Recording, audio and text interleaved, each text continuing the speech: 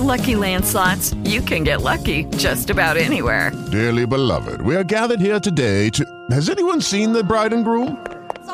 Sorry, we're here. We were getting lucky in the limo and we lost track of time.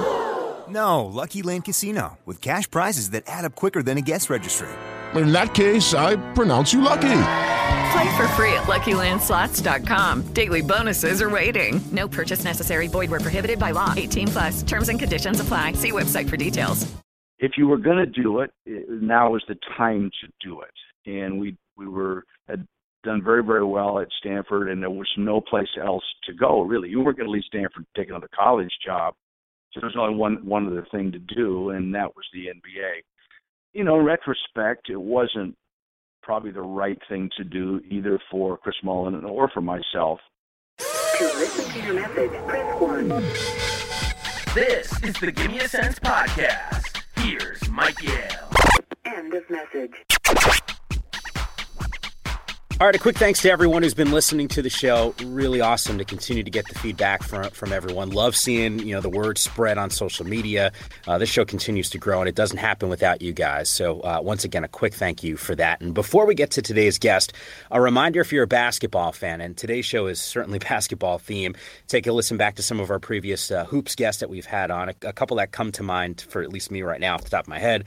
Utah coach Larry Kraskowiak, Colorado, Tad Boyle, he came on with us way back in the day. Duke star Ala Abdelnaby, he was a guest with us. Corey Close, who's now the current coach at UCLA, their women's team. She actually came on with Steve Lavin, who used to be UCLA's coach, and they talked about the legacy of John Wooden. And today's guest actually received the John Wooden Coaching Lifetime Achievement Award, and that's Mike Montgomery, winningest coach in Stanford basketball history, 12 NCAA tournaments in 18 years on the farm, 2 seasons as the coach of the Warriors. He was also at Cal. Overall, 32 years as a college coach, 16 NCAA tournaments, a Final Four, about 700 wins, and he's a college basketball Hall of Famer. And I know I'm forgetting a couple of the other awards that he's received over that span. But, Coach, appreciate you stopping by with us and giving us some time. Yeah, no, my pleasure. Hope you got good questions to ask. Well, it's funny because we were joking right before we started, or before I hit that record button, and you said, hey, you're getting a little bit older and maybe that memory. I was going to ask because I think of you as a basketball guy. My memories of you were on the sidelines with your teams. Do you remember your first job? And I'm not even talking about basketball. I just mean in life, your first actual job where you got a paycheck for something that might not even have had anything to do with hoops. Oh, gosh. I mean, I had so many jobs in college just to try to make ends meet, back. I mean, I used to drive down to Huntington Beach on my scooter and flip burgers for $1.50 an hour on Saturdays and Sundays, when the beach was full. It was a great job. You sit in there and cook burgers and stuff. And, I mean, I had so many jobs in college, it's just hard to imagine. But, you had to make ends meet. I had a scholarship at Long Beach State, although it wasn't worth very much. It was $50 a semester, but tuition was $47. So I guess you made ends meet. Wow. Do you think you maybe have a little bit of a different appreciation of what you had to go through, considering what some of the players were getting at your last stop at Cal? Oh, there's no question. I mean, things change. I mean, there's an evolution of the way people look at things and the way life changes. I remember my dad laughing at Elvis Presley and laughing at the Beatles and, and thinking there's just no way that this is going to stick. And, of course, as a young kid, I'm looking at it thinking, hey, this is pretty cool.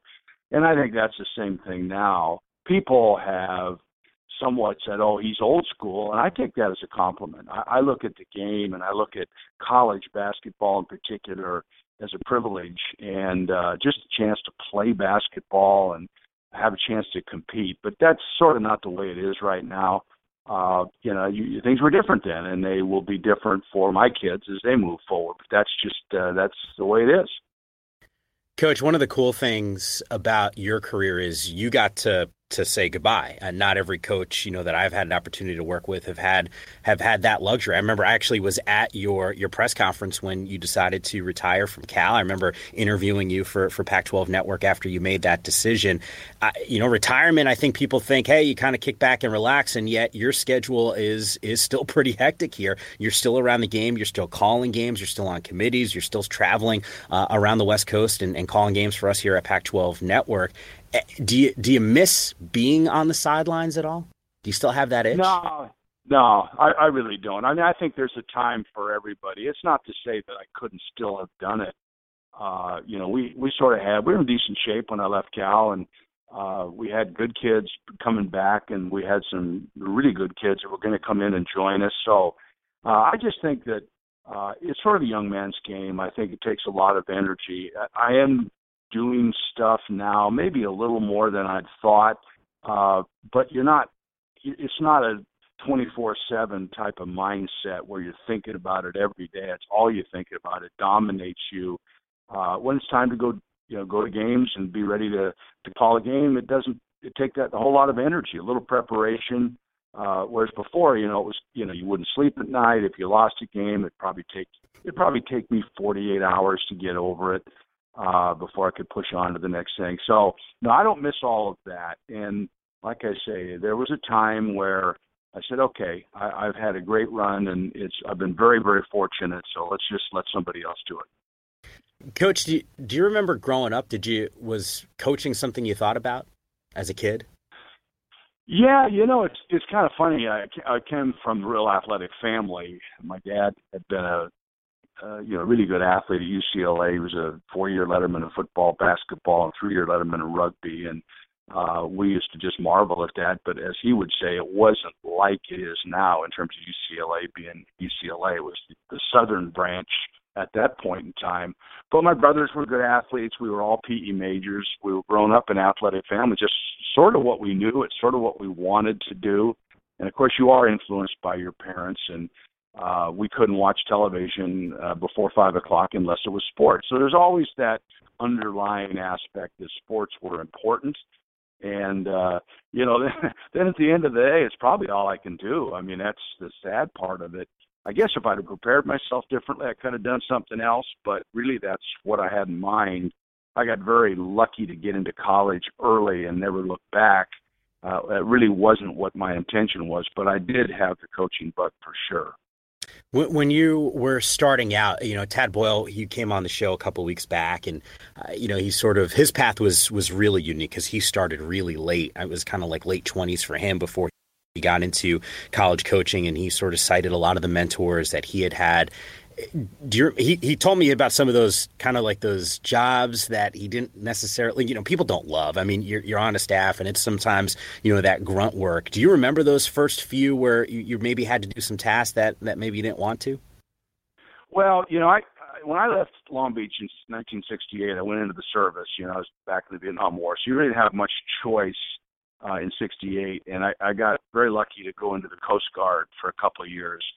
And through one thing leading to another, I got hooked up at the United States Coast Guard Academy, and I was going to be a hospital corpsman, but I had it set up to go down and stay there and work in the training room and be a trainer because I was a PE major, and it'd been a good way to spend it. And then they hired a new coach, and I went in and I said, hey, what are you going to do for assistance? And generally they had officers that would do that, but they kind of checked out on him, and he said, hey, I'd love to have you.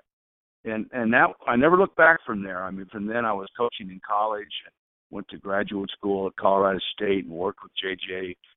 Williams and Boyd Grant, and then back to the Citadel, and, the journey went on.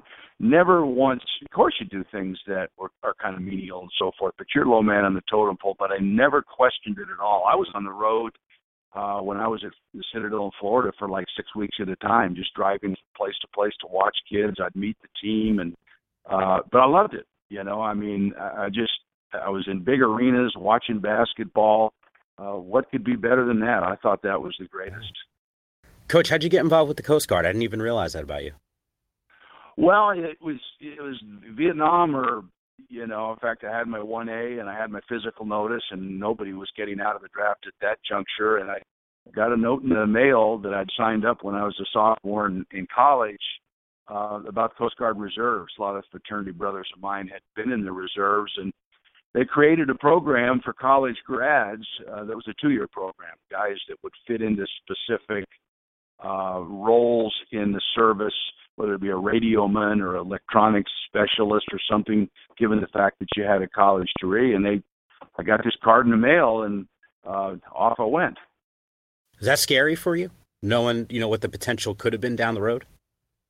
Well, yeah, I was scared of Vietnam. It was a very popular war, and in '68, in Southern California, there was a lot of demonstrations and a lot of people doing different things, and so all you read about was what a bad war it was. I have so much more respect for the military now than I did. At the time, it was not a volunteer army; it was a draft army, and the attitudes were not as positive. Now went over to Pearl Harbor to watch my son's team in Hawaii play in the Pearl Harbor tournament, and was on the base and just chatted with a lot of the young people that were in the service, and such an impressive group of people. I have so much respect for them now. Coach, how old were you around that time? Is that like a post-college? Well, I graduated when I was 21, so okay. I was a year early, and I don't know what it was really a break for me, because I don't know what I would have done. I was immature and would have tried to get a high school teaching job and landed a JV job coaching. And I don't know that I would ever got directed toward college basketball. Long Beach State at the time was what they called college division. Of course, the year I left, Jerry Tarkanian came in, and it was anything but college division with the guys that he brought in.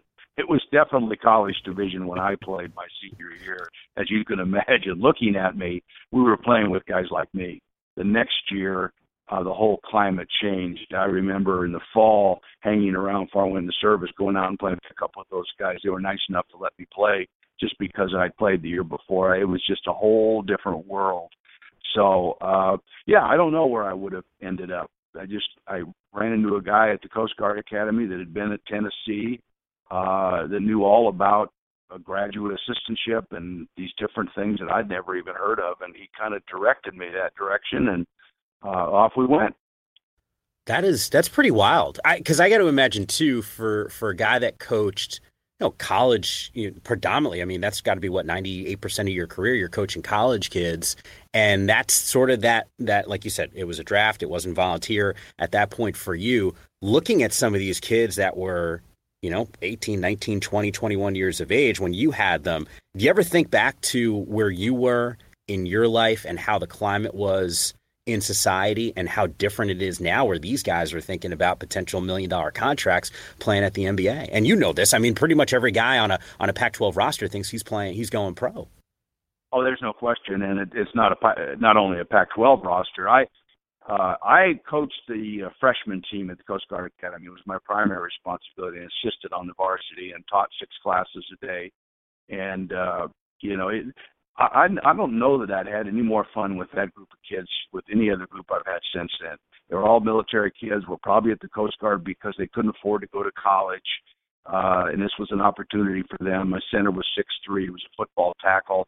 But I'll tell you, these kids were so buttoned up. They were so disciplined, and we just had a great time. I was 22, so I wasn't a whole lot older than they were, but I had a lot of enthusiasm, and we were trapping and pressing and doing all this different stuff, and they loved it. We had a winning record, first time ever there, and it was just a great start. And every now and again, I hear from one of those kids from the Coast Guard Academy from way back when, and it's just those things you remember.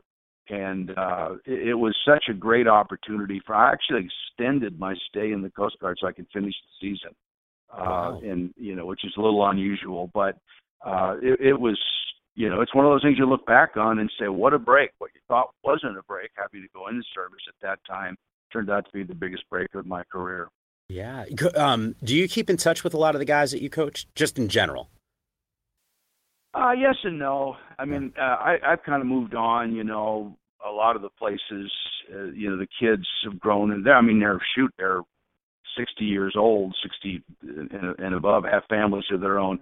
Every now and then I get a card, or I get a call, or I get a text from somebody that maybe had lost track. I coached at the Citadel and University of Florida and back in East there for a while, and you'll hear from guys that, that kind of lost track of. But I don't have conversations all the time with those guys. I think, in the Stanford for 18 years, those kids are, they're so much smarter than I was to start with. They've gone on to, they didn't need me for anything. I just kind of guided them and tried to help them win a game or two. Coach, when I came, I'm an East Coast guy. I grew up in the Northeast, New Jersey, went to school in New York City, and I grew up in that area and was there my entire life before I took the job at Pac-12 Network, and I've been here now for 5 years on the West Coast. And I understood, or at least I thought I understood, West Coast way of life, and certainly was familiar with the schools in our conference, but now really have an intimate knowledge of all 12 of the universities that are here. And before I came, people would tell me how different Stanford is compared to a lot of the other schools in the country. And then when you get there, you realize that it does have a different vibe. I'm curious because you spent so many years there, and then you were at Cal, across the bay, and certainly not far from Stanford. What made Stanford so unique when you were there? Well, you don't even really I didn't realize it. I knew Stanford was really good academically, private school. That was about all I knew. I know my high school, one of my high school teammates at the high school I was in, he was an all-CIF player, and he was probably a 3.9 grade point, a real good student. He didn't get into Stanford. That was the first blush I'd had that they were pretty selective. But I had no idea until I got there. And then all of a sudden, the reality, it hits you, and it's done the same. It did the same for Johnny Dawkins. It's doing the same for Jared Haas. You don't really get it till you've been there. Of course, David Shaw gets it because he went to school there and had been an assistant. But it's just really different. And everybody says, gee, you can get this kid or you can get that kid. No, they don't know what you can and can't do. You have to really buy into what they're doing there. And once you understand it, I always said it was really easy to get kids. The hard part was to find those that would qualify. Once you did, you had a really high chance of getting them, with a few exceptions around the country. It's just a very unique place. And because of the setting and because of their financial ability, with all the people who have gone on and had success, their endowment, and so forth, they're able to do that. How did you change your recruiting philosophy over time there, knowing that there were some of those restrictions about getting guys into school? Well, the thing and I realize this probably more than anybody now, certainly as I look back at how fortunate I was to inherit the group of kids that I inherited. Tom Davis had been the coach, and they brought him in from Boston College where he'd done well, and they tried to make a commitment to basketball, which had not had any success for a long time, had not been to a postseason tournament, whether it be NCAA or NIT, for 50 years. So they thought, well, okay, we're going to hire this guy, put a little bit of money into it. We're going to do this and this. Well, it didn't quite work out that way. And Tom Davis got frustrated, thought we're never going to win with the kids that allow me to get in. If I can't recruit the kids I want, then I'm going to move on. Well, what he left was a great group of players that happened to just fit exactly the style of play I wanted to play. I mean, Todd Lichty, Eric Revenue, Howard Wright, and the list goes on and on. We had some really good players. And really, I couldn't hardly screw it up. The way that I like to play, those kids were receptive, they were hungry, and were very, very talented. So once they kind of figured out maybe I had something that could help them, and I looked at their talents, we got off to a really fast start. Had I gone in with no talent there, had I gone into a group that really, I don't know that I could have turned it around and changed everything, because it's very, very difficult.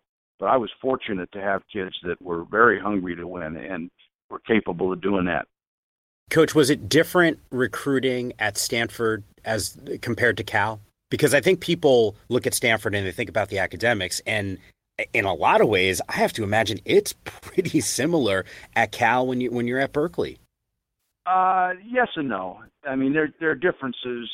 Cal's a much bigger school. It's a public institution. They have a much greater flexibility at who they want to let in or not let in, whereas Stanford really doesn't have that. The criteria is pretty well set. It's very high, and they don't bend.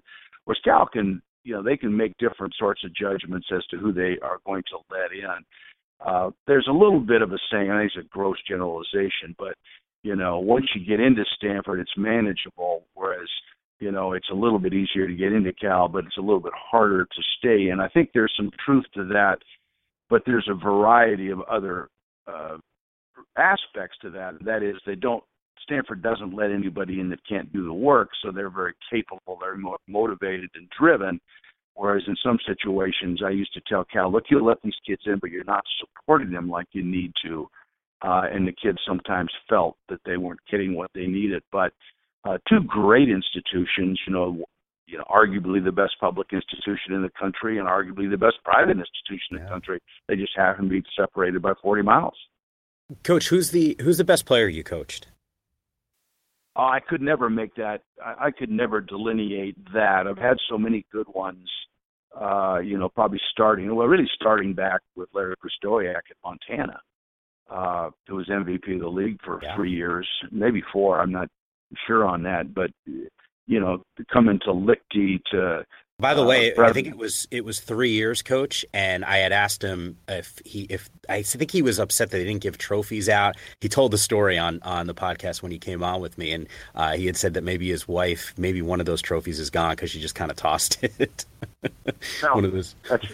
It is possible, and I'm sure that's true as he garnered trophies as the years went on. But from Lichty to Adam Keefe, Howard Wright to Brevin Knight to the Collins twins to Jacobson Childress. I mean, the list goes on. It would really, then you go to Cal with, Patrick Christopher and Jerome Randall and Theo and Alan Crabb. It's just, there's a lot of really good players. To single any one of them out wouldn't be fair. They've all had different sort of things that they brought to the table.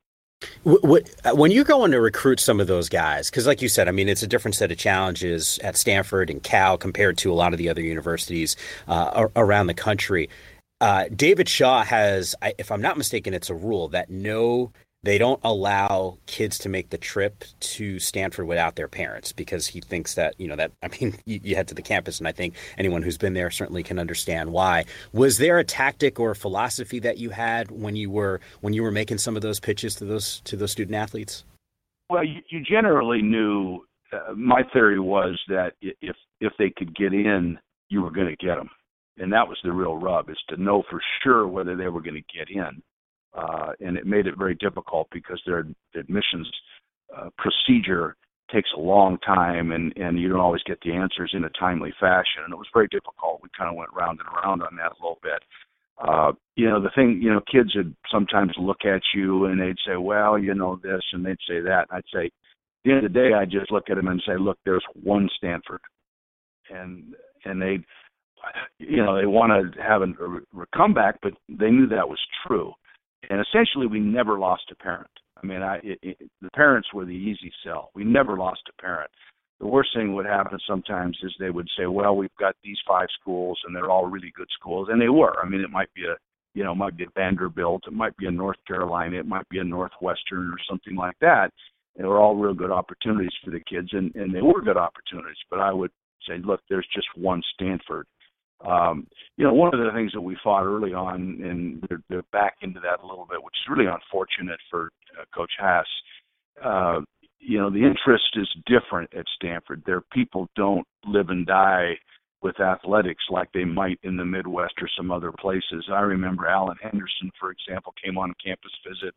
I think we had Fred Hoiberg. I think we had Eric Meek, who went to Duke. We had 5 really good players on a visit. And Alan Henderson, whose dad was a doctor in the Indianapolis area there, after we'd taken him, we had introduced him to Condoleezza Rice. We pulled out all the stops, Gene Washington, all the people that we could bring in to impress upon him. He looked and he said to me very innocently, gee, basketball's really not very important here, is it? And I kind of, how do you answer the question? Because, he was right. Based on what he was used to. In other words, when he walked on a campus as a high school recruit, they had people lining the streets, everybody looking at him. Oh, gosh, that's Alan. And everybody knew who he was.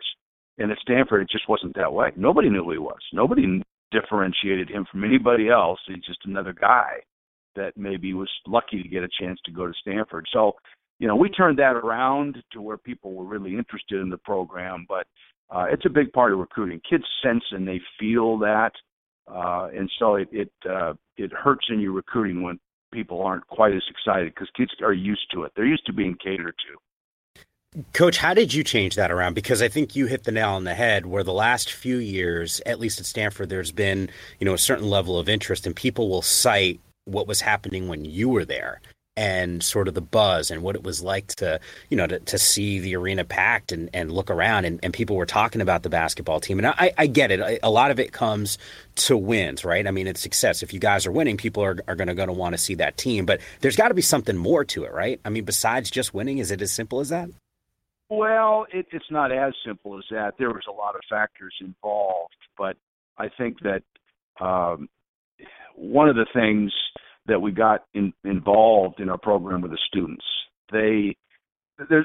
football wasn't great when we were there. It was good some and not good some other times. It was kind of moving along around 500, and then you'd have a 7-4, and so at the end of the day, of all the schools in the league, everybody's pretty much wants to be a football school, other than really Arizona and UCLA, the two basketball schools. Now, that's not to say everybody doesn't want to be good in both, but if they had a druthers, that's where the druthers would be. And now Stanford's gotten very good in football, so people sort of focus on that a little bit more. Our kids did a great job of getting out, living in different places on campus, and developing a lot of friends. Pete Sauer was a great example of that. He hung out probably more with the football guys than he did the basketball guys. And so they developed a lot of friends on campus, and these kids would all come out and support him. The other thing, kind of ironically, is, Jamie Zaninovich, who's now associate commissioner in the Pac-12, he was my operations guy. And Jamie, very bright guy, very motivated, loved sports, loved basketball. He did a great job of creating this group of students that were advocates for our basketball program that went out and hustled kids on campus. And so they kind of got together, and all of a sudden the student section was the sixth man. They'd stand, and they'd have all these clever things that they would do. And then, of course, the season ticket people liked that. There was enthusiasm, there was noise, there was energy in the arena.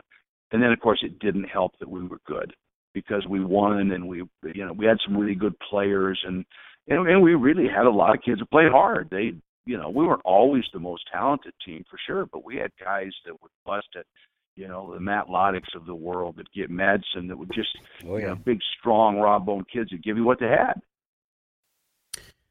Coach, from a philosophical standpoint, as a head coach, I'm curious, because I know there's different ways to skin a cat. And I'm going to ask you about a scenario that I just experienced a couple weeks ago.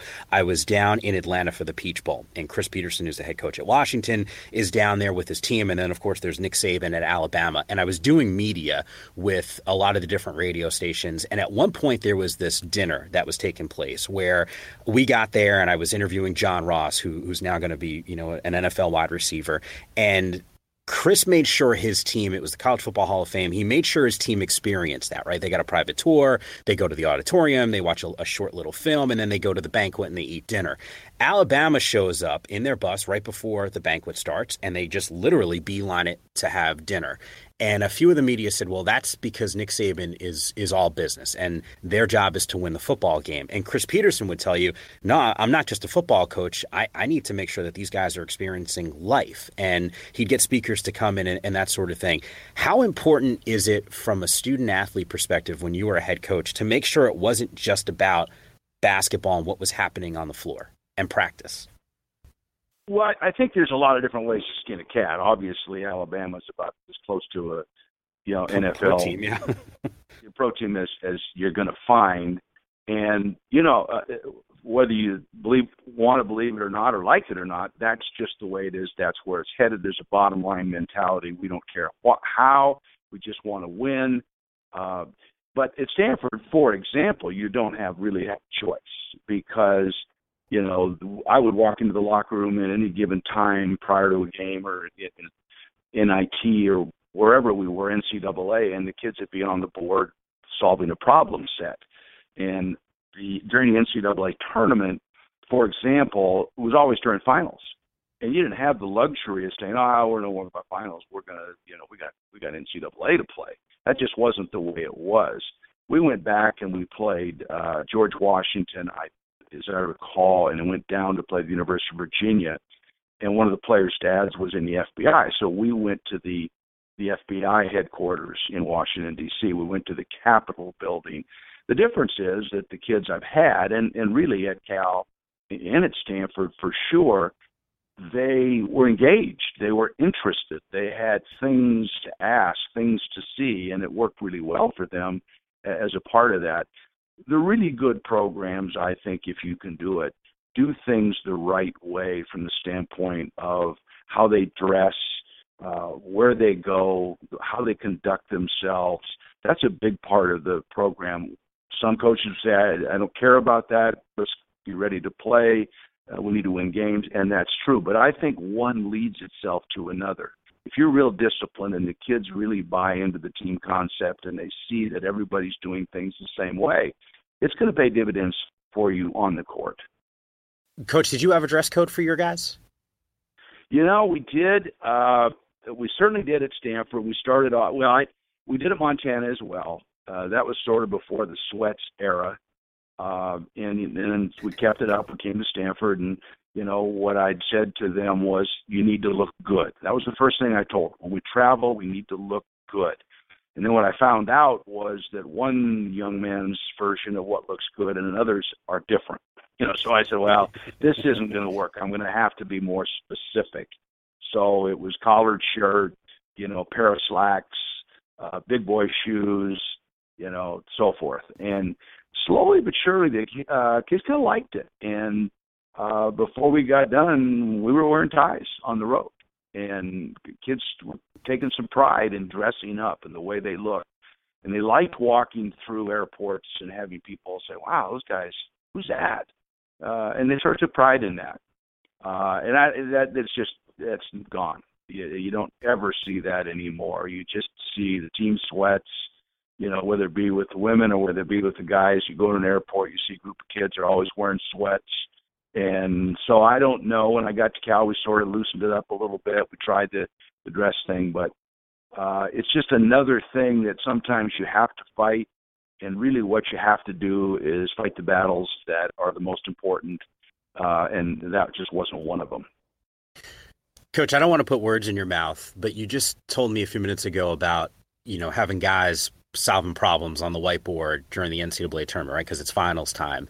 You're competitive. I've seen you. I've covered games that you've had. I can see you on the sidelines. You're a competitive guy. I don't think you can achieve the things that you've achieved without being competitive, especially in sport. I don't want to say that that's a frustrating thing, but like, how do you describe and balance as a head coach seeing your guys maybe worrying about a final, but at the same time, it's the NCAA tournament, right? I mean, how do you? You're not frustrated by that, but like, you can't. Are you? I don't even like you describe it for me because you're the one experiencing it. Like in my head, I'm trying to picture like what it would be like if I was a head coach of a team and it's the NCAA tournament and my guys are, you know, thinking about finals and solving problems on the board and maybe not thinking about the opponent. I don't even know how I would feel about it. Well, initially it was something I'd never experienced before. When I got to Stanford, for example, you know, all of a sudden you are thinking, oh, we can't do that. You can't, you know, you got to do this. You got to be here, you got to be there, you got to start concentrating, all that type of thing. But what I discovered, the difference at Stanford, there's a lot of smart kids around in the country going to college, playing basketball, football, everything else. The thing that the Stanford kids could do that a lot of kids couldn't is they could do 1, 2, 3 things really, really well.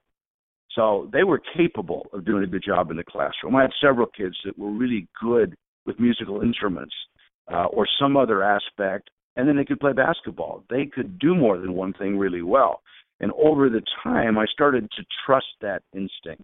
And I realized that, you know, we had rules. You know, we had bed check. We were very, you got to be in your room at such and such a time. I don't think they all went to sleep, but they were in their rooms when they should have been. And, you know, we kept eye on them, but they got done what they needed to get done. I'll never forget the first time we went in an airplane. You know, most kids now would put on their headphones, fall asleep. You know, you see their head bobbing with whatever they're listening to music. And I had several kids that had a book open, and I asked one of the players about it one time. I said, "What? How can you?" And they said, "Coach, this is time that I can get a chapter done. I can put a chapter behind me, maybe 2, If I don't do it now, I'm going to have to do it later. And their management of time was so much better. And I just learned that to trust them. And when it came time, they had the ability to concentrate on what they needed to concentrate on. I think now, you mentioned it earlier, so many kids are less interested in the academics than they probably should be. And there's probably a lot of schools that accommodate kids more than they ever have before, in terms of making sure that they stay eligible and so forth. So they don't, as you say, they all think they're going to go play in the NBA anyway, so their priority is basketball. But how you prepare yourself is a big part of college and preparing for life. Coach, I know you touched on a little bit of the recruiting. I'm curious, every time I get a head coach that's on, and it's any sport, I always ask for a recruiting story. Anything over your time that stands out, on the road or scouting someone or making a pitch that's just really memorable just because it's a little different? No, one of the things that happened when we first started this thing, of course, is at Stanford, for example, we had success, but we weren't beating UCLA, Arizona, North Carolina, Duke on kids. And I used to tell my assistants, I said, guys, at some point we're going to have to beat them on kids because we just can't keep taking guys and beat Menlo College and expect to win. In fact, when I first got the job at Stanford, I asked the kids, how many of you were recruited by, name those 5 schools, for example? Not a single hand went up. And I said, well, okay, so what do we need to do here? We're not losing. We're not just going to go in and concede to those people. The only thing that I know to do is to work harder than they are, so we're going to have a better weight program. We're going to spend more time. We're going to do all these things. And as I mentioned, we had a great group, and they bought in, and that was part of what did. But Adam Keefe was the first kid that I remember that we recruited that had an opportunity to go to, say, UCLA. I think he visited Duke and North Carolina, and we were the 4th, and he chose Stanford. And that was the first time we actually broke through and had beaten one of those schools on a kid. And so, that's when that happens, that's pretty important. I remember going over to Madsen's house, for example, and he had a brother-in-law, I think, that was in a medical school at UCLA, and of course he was Mormon, so BYU was a factor, and we sat there and we chatted and so forth, and then he just kind of looked at me and he says, Coach, I'm going to go to Stanford. And my jaw kind of dropped, and his parents laughed at me, and so there's a lot of stories like that where you really work and you're not sure if you're going to get them and all that kind of thing, and all of a sudden they say they're coming. We got lucky with Brevin Knight, for example, Mike, where we had, I think, 5 point guards in the East Coast that we thought were really high-quality guards, and one by one went to Virginia, one went to North Carolina, one went to Villanova, and really Brevin was the last one, and it came down to we were the best opportunity for him, and boy, was that a break for Stanford for us because he just turned us back around again and got us back up on top. Do you remember getting the yes from him and what your thought was when he said, "Hey, Coach, I'm coming to the farm"? Well, here's the kid. He's 5'8", probably 140 pounds, dripping wet. Now he wasn't dominant, but his dad Melvin had played at Seton Hall. His mom was very, very academically oriented, and she was a major part of it in this whole thing and the whole process. And they had been out. Melvin, his dad, had played out here, and so we were very fortunate to have that happen. We had some times when we had to go to prep schools to find players because we just didn't have a player to fill a position. We were guard short. I told my guys one time, I said, guys, we got to have a guard. We don't have 3 guards. So we went back and I said, find the best guard you can find in prep school and that can get in here. And it wasn't a question of, finding a guy that was real, oh boy, he's really good. We had to find a guy to fill a spot. We weren't going to be able to fill lineup. So there was some of that in the process. Coach, I described you as competitive, right? And you had the opportunity to go to the NBA from Stanford, and you end up obviously with the Warriors. Take me through that process, because I got to think after being 18 years at Stanford, the idea of leaving there has got to be in some ways daunting and scary, but at the same time, knowing that there's a challenge that's awaiting you, that's the NBA. I mean, that's also that exciting appeal to it as well.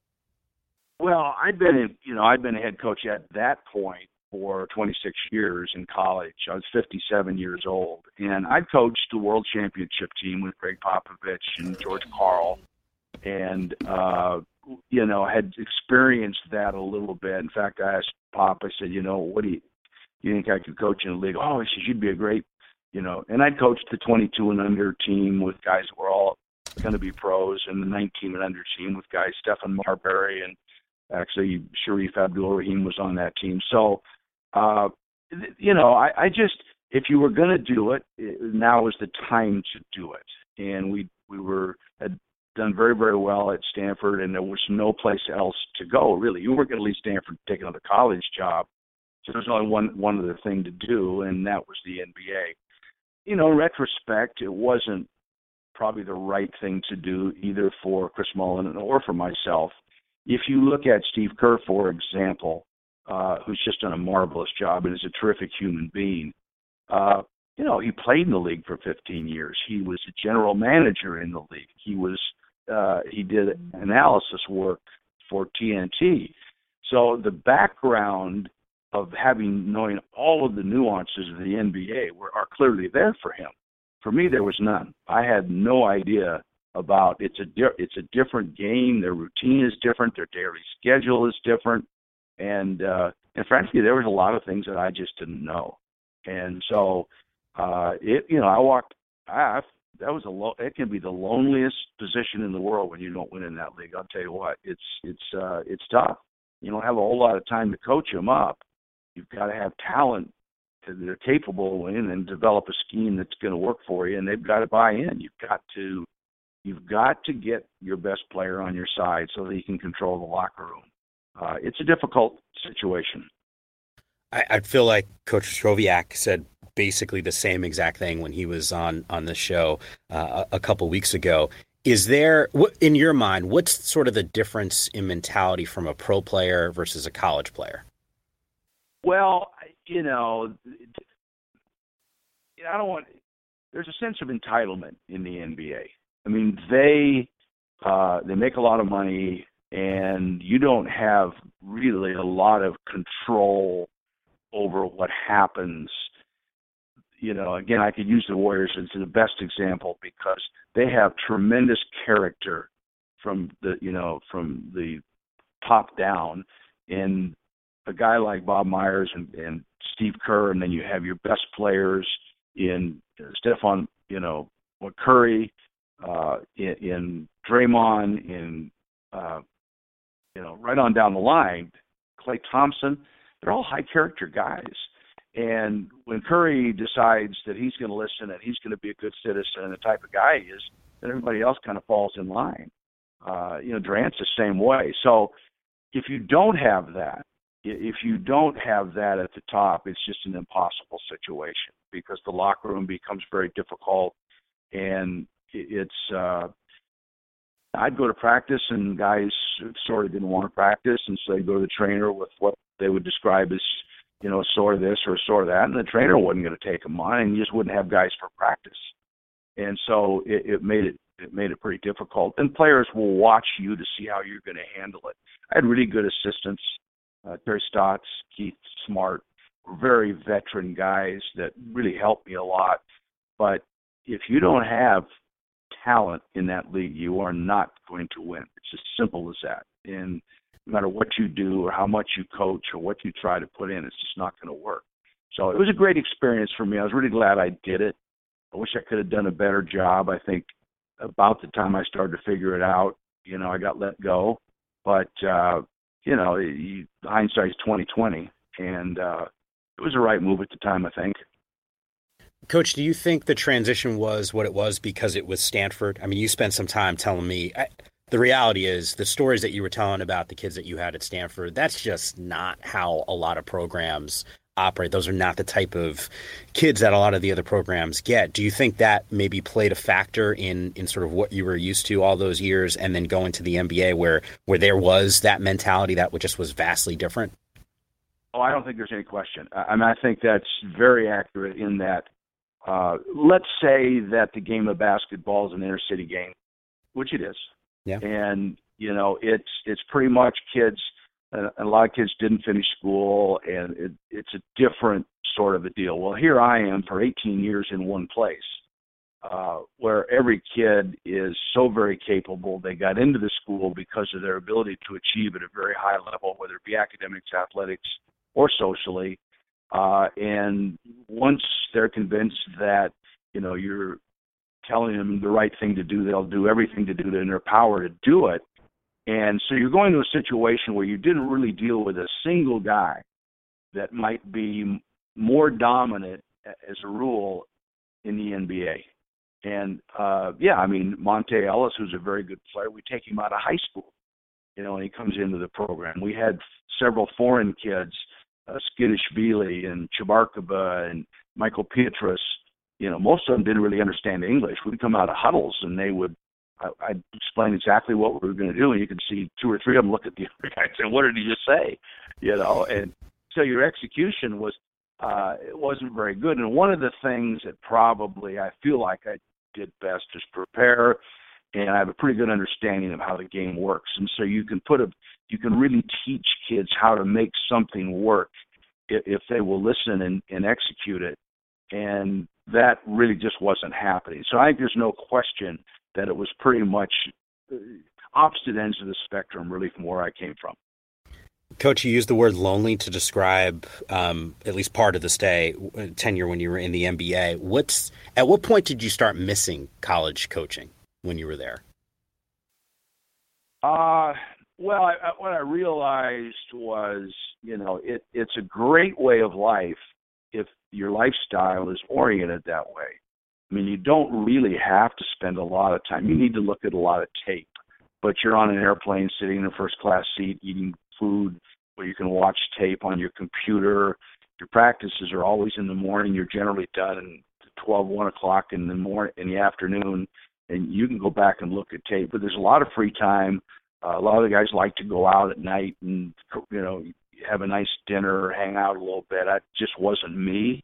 And so, you know, when you lose, it was kind of ironic. You'd walk from your office, you know, down the hallway. You'd see people ducking back in their offices because they, you know, didn't want to see you necessarily. And it's not where everybody supports you. I think I might have said to somebody, I said, you know, they ought to take everybody that's in this franchise, from trainer to strength coach to public relations to, you know, everybody, and tie them to my success. So there's no way that they better stick in and help, or, you know, they could be in trouble too, because the one guy that's in trouble is the head coach. He's the guy that's going to go. He's the first to go. And most of the people in the NBA know that. They pretty much start preparing themselves for their next job if they feel like it's not going to work with the guy that's in charge. Coach, before I let you get going here, I obviously I mentioned the fact that you've been working with us at Pac-12 Network, and you're doing a whole lot of other things. Do you still spend time at all high school gyms and seeing younger talent guys that haven't gone and maybe haven't decided where they're going to go and play their college ball? Is that still part of, I don't know, do you find yourself? I tried to stay away from that a little bit because I don't want to be in a position where a coach or a parent comes up and says, you know, hey, I'm being recruited by so-and-so and so-and-so, what shall I do? Where should I go? And I don't want to be in a position to make that decision or be held to that. For me, it always was about, you know, there was three things I thought that needed to be done in recruiting situation. I think, and this is antiquated, and this is where the old school thing, there's three things. One is you should be interested in the education that you're going to get or have the opportunity to get. Two, you know, who you're going to play for, basketball-wise, does it fit your style, and is it something you feel like the group of kids are the type of people you like to be around? And three, I think it's a social aspect, because you have to be happy. You have to be around kids that you have things in common with, and a whole general student body. And you just don't see that happening anymore. It's pretty much a basketball decision. And I tell kids, I said, you know, it's not going to go right for you. It's not going to work out totally like you want it to be. But if two of the three things are working for you, then you're going to stay until you work the one thing out. But if only one thing's, if you're going there for one reason and one reason only, and that thing falls apart, you're out of here. That's where you're seeing all this transfer stuff going on. Yeah. Doesn't work right away, instant gratification, I'm off to the next place. And I still believe that the opportunity to get a quality education is a big part of why kids should make that decision. Now, I know that the very best players are going to maybe get into the NBA and they're maybe going to make a lot of money. But that group of people, the number of those is not very big, not nearly as big as everybody thinks it is. It's very difficult to make it in the NBA. Yeah.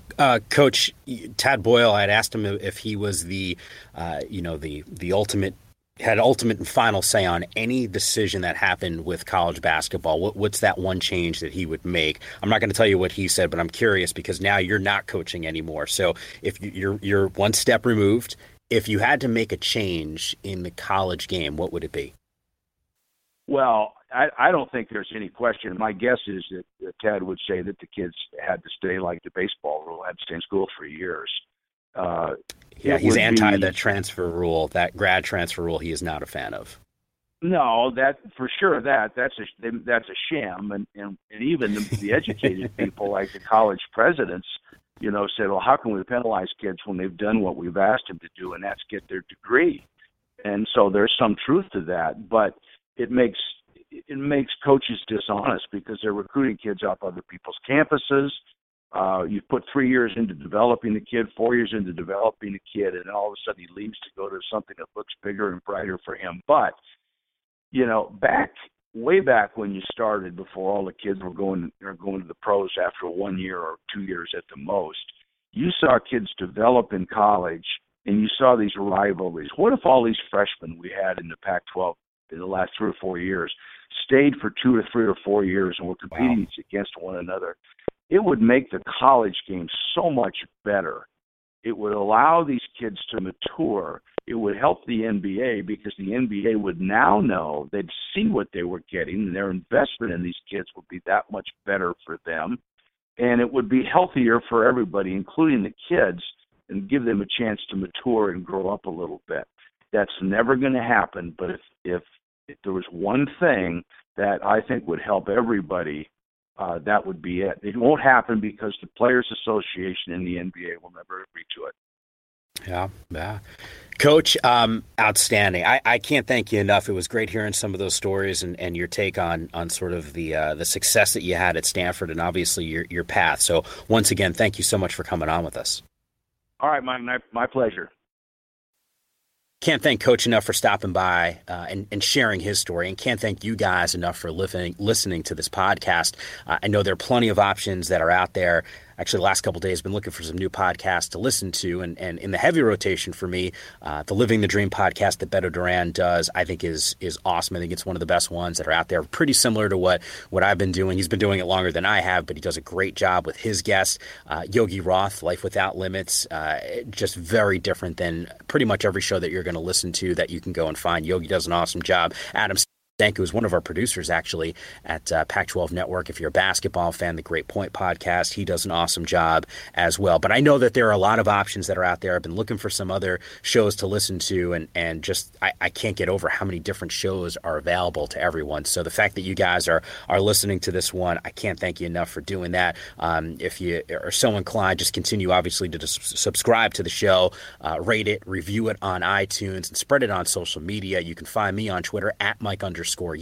Same username on Instagram, and of course the Facebook page is Mike Yam. Been getting plenty of feedback from you guys, and once again, really appreciate you guys spreading the word. It's a one-man show, so kind of handling business on my own, just booking the guest and editing it and producing the whole thing. So it's a labor of love, but it's been a blast doing it, and obviously knowing that you guys are listening to it and the numbers continue to grow. I can't thank you guys enough for that. So continue to spread the word and be a part of this community, and really appreciate you guys taking the time. It is Ryan here, and I have a question for you. What do you do when you win? Like, are you a fist pumper, a woo-hooer, a hand clapper, a high fiver? I kind of like the high five, but if you want to hone in on those winning moves, check out Chumba Casino. At ChumbaCasino.com, choose from hundreds of social casino style games for your chance to redeem serious cash prizes. There are new game releases weekly, plus free daily bonuses. So don't wait. Start having the most fun ever at ChumbaCasino.com. No purchase necessary. VGW Group. Void where prohibited by law. See terms and conditions. 18+. O'Reilly. You need parts? O'Reilly Auto Parts has parts. Need them fast? We've got fast. No matter what you need, we have thousands of professional parts people doing their part to make sure you have it. Product availability. Just one part that makes O'Reilly stand apart. The professional parts people. O'Reilly Auto Parts.